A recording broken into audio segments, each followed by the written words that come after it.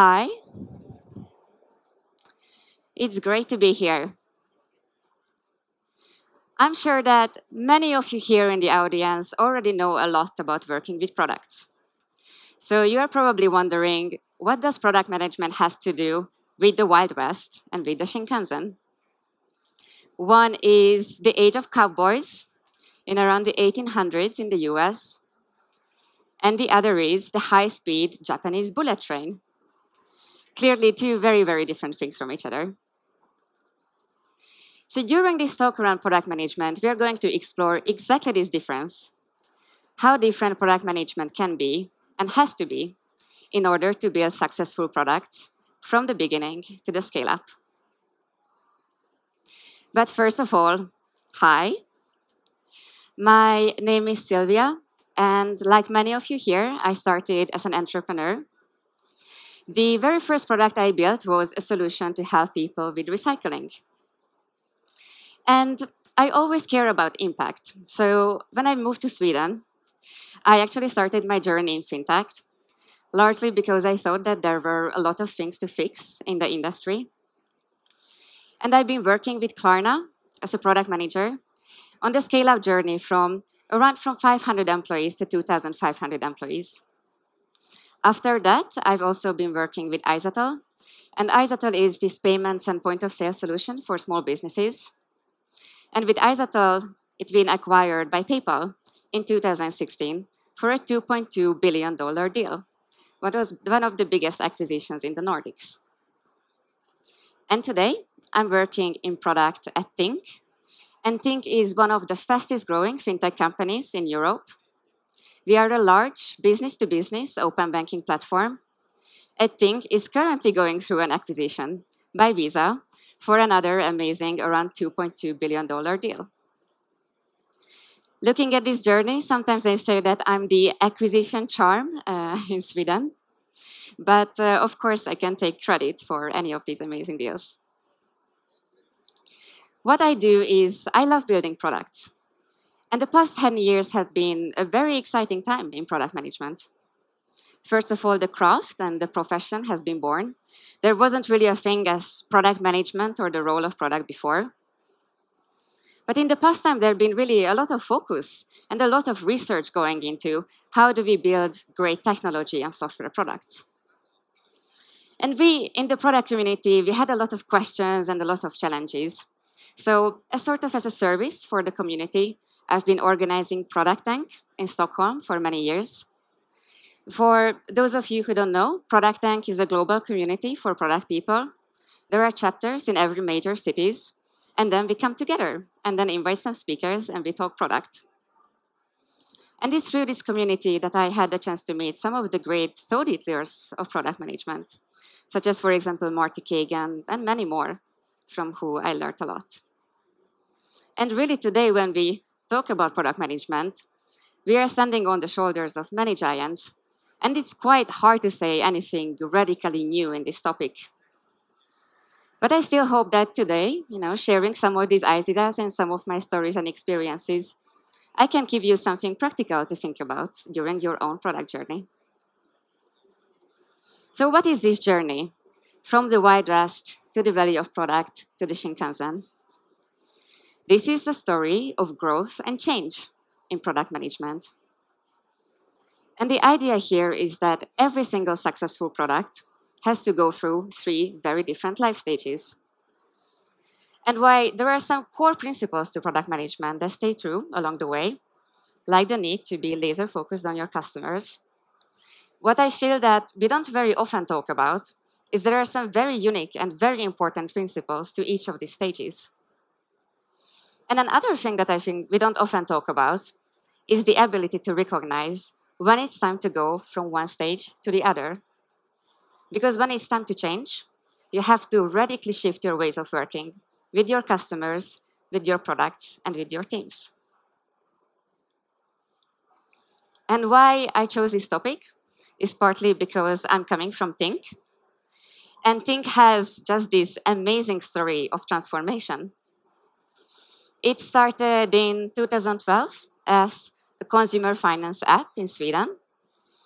It was a great app, sort of the first of its kind. And the point was that it gave some insights into people's finances. You were able to connect your bank account. You could see how much money you had on the different accounts. You could see what you spent your money for. You could set up some saving goals. It was a really nice experience. And then, fast forward a couple of years, and today Tink is a market-leading business-to-business platform in Europe. And we are working with some of the largest and most sophisticated fintech customers, such as PayPal and Klarna, all my previous employers, also big banks, startups, a very large community of businesses. And how does this happen, right? How does anyone go from a relatively small consumer finance app to a large global B2B leading platform? Seemingly, these two has not much to do with each other, but actually it does. And it's very clever. Because the story of Tink started by identifying an unmet need by the consumer. The need was that people wanted to get more transparency, more insight to their finances. But the banks had this data, and there was really no easy way to get access to this data. So on the quest for Tink to solve this problem for their users, we realized that, okay, we have to build integrations towards the banks. So Tink did exactly just that and built this beautiful app. And on the way to solve the problem for these users, Tink has realized also a couple other things, including that it wasn't only us who wanted to solve this problem for the users. It was also many others, including the banks. And during that time, the banks started to build some of their own consumer apps. And they realized that, having a really nice reporting feature, that was considered to be a killer feature that could bring a lot of new customers to those apps. So Tink, instead of only focusing on the app, has also decided to partner up and help those banks so that the banks can build their own reporting functions in their own apps. And we moved from being only a consumer app to building an API product that was a very simple, easy to use way for the banks to integrate over things and build these apps in their own apps. And there was also a very similar story with Kivra. What started out to be a payment product in the app, the feature was that you were able to move money from one bank account to another, say to a savings account, has become over time a payment product that today's power payments for Kivra. And Kivra is this large digital inbox in Sweden. They are processing invoices for 4 million users. That's around 40% of the population. So clearly there is a very big transformation and a success story here. But let's start at the beginning, what I called the Wild West. And this is the stage when you, as a company founder or a product person, you found a problem and an opportunity, and your goal is to solve some of the first problems for your first customers. If you will build it, they will come. Do you guys know where this quote is from? It's a movie. No one? Well, it's a pretty old movie. It's actually from the 80s. It's called Field of Dreams. So in this movie, there is a guy, and he has a dream that if he's going to build a baseball court in the middle of nowhere, there are going to be people who show up and going to build baseball on that field. And I'm super happy because for him, in the movie, it actually works out. So he builds a baseball court, and there are people who very randomly show up and start to play baseball there. But unfortunately, in reality, when you build product, you have to think exactly the opposite. If they come, then you will build it. Because really, if a problem or an opportunity is worth solving for, you are going to be able to find your customers and the users who are ready to commit. And if you take Tink as an example, the very first business users that the company has been working with were the largest incumbent banks. And it's a little bit counterintuitive, right? Like you wouldn't necessarily think that the largest incumbent banks are going to be your first business users. But they had a problem. They were quite motivated to find a solution for it. They had some cash, they had some money to invest in a new solution. So they partnered with Tink. And they actually signed the program, the contract, and bought the products way before the API products were built. So, in the Wild West, what do you need to remember? This is the stage when you are building for your very first users, users who are visionaries and early adopters. And it's great because they are very motivated to find a solution to their problems. They are also very forgiving that we have to take an advantage of. I used to say to my teams that if you are not embarrassed by your first release, you probably released too late. This is based on the original quote from, I think, Reid Hoffman, the LinkedIn founder. I think it goes something like, if you are not embarrassed by your first product, you launched too late. The idea is the same. And we'll see that this is extremely true in this phase. You build with your visionaries, your early adopters, and you have to try a lot of different things. Because at this point, you don't really know how your final solution and your final product will look like. So you have to experiment and build a lot of things out there. And as a team, the best thing to do is to work with a nice, generalist, creative team who are open to experiment and try out all these things. And if you do it well, where it takes you is to unlock this very first, still tiny but existing market share. But you want to grow. You don't want to stop there. So then it's time to head into the valley of products.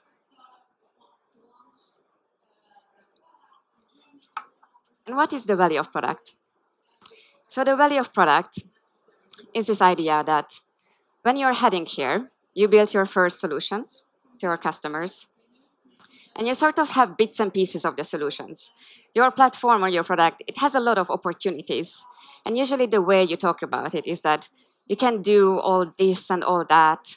It can work for this kind of customer group or that kind of customer group, all these kind of different geographies. It's a lot of opportunities, but it's also very broad. And you haven't really found that exact combination of pieces that are going to take off. And here, the secret to grow is to move away from being too broad and start to build out of the box products that are easy to scale, out of the box products that are very simple to use and very simple to understand. If we again take the Tink story, the very first business product that we were talking about was an open banking API. So basically, the idea is that we build the connections toward the banks and the bank's data. There is this API. You, as a customer, you can integrate with our API and build all kinds of different products as you want on top of this data. And then we had our first customers, like, for example, the banks and the Kivras. But it's very broad, right? It's very general. It's kind of hard to explain, hard to explore with a customer. What do I exactly do on this platform? So we have to productify. We went through this valley. We called it productification. And we moved from an open banking API to much more concrete products. Like, for example, account check, transaction, payments, personal finances, and so on. And sometimes you also have to go through this valley many times. That was the very first phase of productification. But now, where I work in payments, we realize that even payments is way too broad. And we have to be much more specific. We have to talk about building payments for invoice use case, for commerce, for subscriptions, and so on. So when we arrive here, when we are ready to move mainstream, the secret was to start to understand how do we build these very easy to use, easy to understand products. And the secret for your company is to actually manage to get to the point that you get some of these flagship products. And it doesn't mean that you can't invest in a lot of new ideas and opportunities, but you have to make sure that you have a couple of these very concrete products to grow with. And sometimes in practice, it means some hard decisions. Because before you had all these opportunities, all these ideas, all these features, maybe 100 different things. But here the secret is to really zoom on those few that are going to make the difference, that consists of that secret perfect combination for a flagship product that can grow with. And if we look at our customers, there is also a big shift here that's happening. That's quite interesting, especially as a product person. Because before you worked with, or your visionaries, people who were very motivated, very forgiving. But here, at this stage, you have to figure out what is exactly that customer segment that you are going to work with. And when you did that, you have to completely shift your focus from those little bit more, comfortable, experimental customers to shifting your focus to your most demanding and least satisfied customers and building products that can live up to their highest standards. And this is also the time in your organization when it starts to make sense to build your first focused product teams. So you know what is the flagship product you want to work with, you know who is the customer segment, and they get to have a very clear mission and a very clear roadmap to focus on and work with. And let's say that you succeeded here too, right? So now we have a flagship product or even multi-pro products. It started to go mainstream. We are super happy. But we don't want to stop here. We want to make a real impact in the world. We want to grow. And this is the time when it's time to go to the Shinkansen. How many of you here knew what the Shinkansen is before this talk? Some show of hands. Okay, quite a few. That's great. I actually didn't know this before the summer. But what I know about the Shinkansen is, as I said, is this very fast train. It goes with 320 kilometers per hour. It has a delay of 20 seconds on average during a whole year, during the whole platform. And during its 50 years of operations and serving something like 10 billion passengers, it never had a single case of injury or accident. This is the ultimate product vision. And how I know this is, during this summer, we've been growing a lot with our products. And of course, at the beginning, you always have those small incidents or outages, something that's quite normal on the platform, but you're not really prioritizing fixing that. But when you're working and growing with your user base, the impact of those small incidents can start to become very big. And me, I'm working with payments. Trust is extremely important. If anything goes wrong, it can seriously affect people's life. So we know that it was time to fix it. So what happened is that during the summer, our founders, they called for an all hands. And Frederick, who is our CTO, he showed the image of the Shinkansen. He introduced the concept. And he sent us the message that now that we are at the stage of the company, that it's time to build for the product vision of the Shinkansen. So if you ever venture to a true scale-up phase, if you ever want to cross the bridge from those early mainstream customers towards the majority and the late adopters, building both for speed and reliability becomes key. And for me, as a product person, honest reliability hasn't really been my focus before. And of course, we talked about it. I had my tech and engineering counterpart. We did whatever we had to do, but the focus was more on building new products. But what this meant in reality is that we had to slow down for a while. We had to really think through what does it take to build a platform that's able to support speed. We want to build new products and features to our users, but also support reliability. Because when you get to the volumes, the impact of those small edge cases and corner cases, all the things that you haven't prioritized before, it starts to have a big impact. And it makes sense for you to start to invest in it. And a large community of customers comes with large responsibilities. And building for reliability is quite expensive.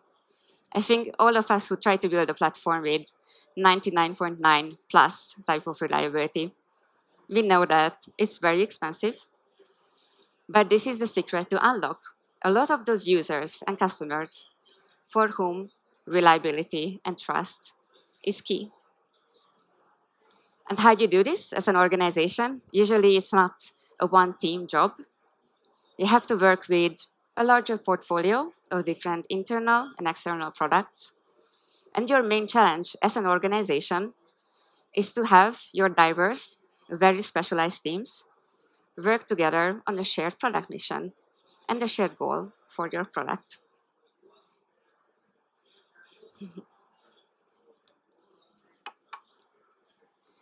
So, looking back at the journey, especially taking Tink as an example, right? No one could really see back in the days that a small consumer finance app can become a large global B2B platform. And there has been some really hard decisions on the way. We had to say no to a lot of features and a lot of opportunities. We had to leave the app behind. This very much loved app is no more. But it was necessary in order to become something bigger. And even today, we are just barely starting to make a real dent in the world economy and in the world of finance. And if I look back on my own personal journey in product management, when I took this job, I thought that over time it's going to get much easy. And part of it did. But also, what I had to realize time and time again, working with these very fast growing products and companies, is that you had to completely reinvent the way how I had to work with my customers, my teams, with my products. So, yeah, the job just kept being very challenging. But it's normal. And we haven't come this far to only come this far. It's a really good reminder. Just keep going and to dare to make some of those hard decisions and to dare to reinvent yourself on the way. What I would like you to take away from this talk today is, first of all, that if you're a company founder, if you're a product person, or if you're an investor or someone mentoring others, no matter what kind of products you're working with, first of all, check in where your product is in the life stage. Remember, this talk was about products, it was not about companies. So a single company can have multiple products that are in different life stages, and it can get quite tricky, to be honest with yourself. Where are you exactly in the life stage? And when you checked in, then you can start to ask yourself some of the most important questions. If you are in the Wild West, are you building super close to your visionary customers? Are you trying out a lot of different things? If you are ready to grow, have you went through the value of products? Did you do productification? Do you have a very easy to use, very easy to understand flagship product to work with? And if you are ready for the Shinkansen, are you building both for speed and reliability? And if you ever get stuck on this stage, it happens quite often. If things get hard, if you don't really know how to get to the next stage, if growth is not really coming so easy, then remember that going from one stage to the other, it's not about small incremental steps. You have to make huge leaps to go from one stage to another. And when you do that leap, you have to radically shift your ways of working with your customers, with your products, and with your teams. So this was the journey of growth and change in product management. And I hope that many of you here today will get the chance to work with great products. Hopefully products that make something better in the world, and hopefully something that will bring a lot of impact. All the way from the Wild West to the world of products to the Shinkansen. Thank you very much.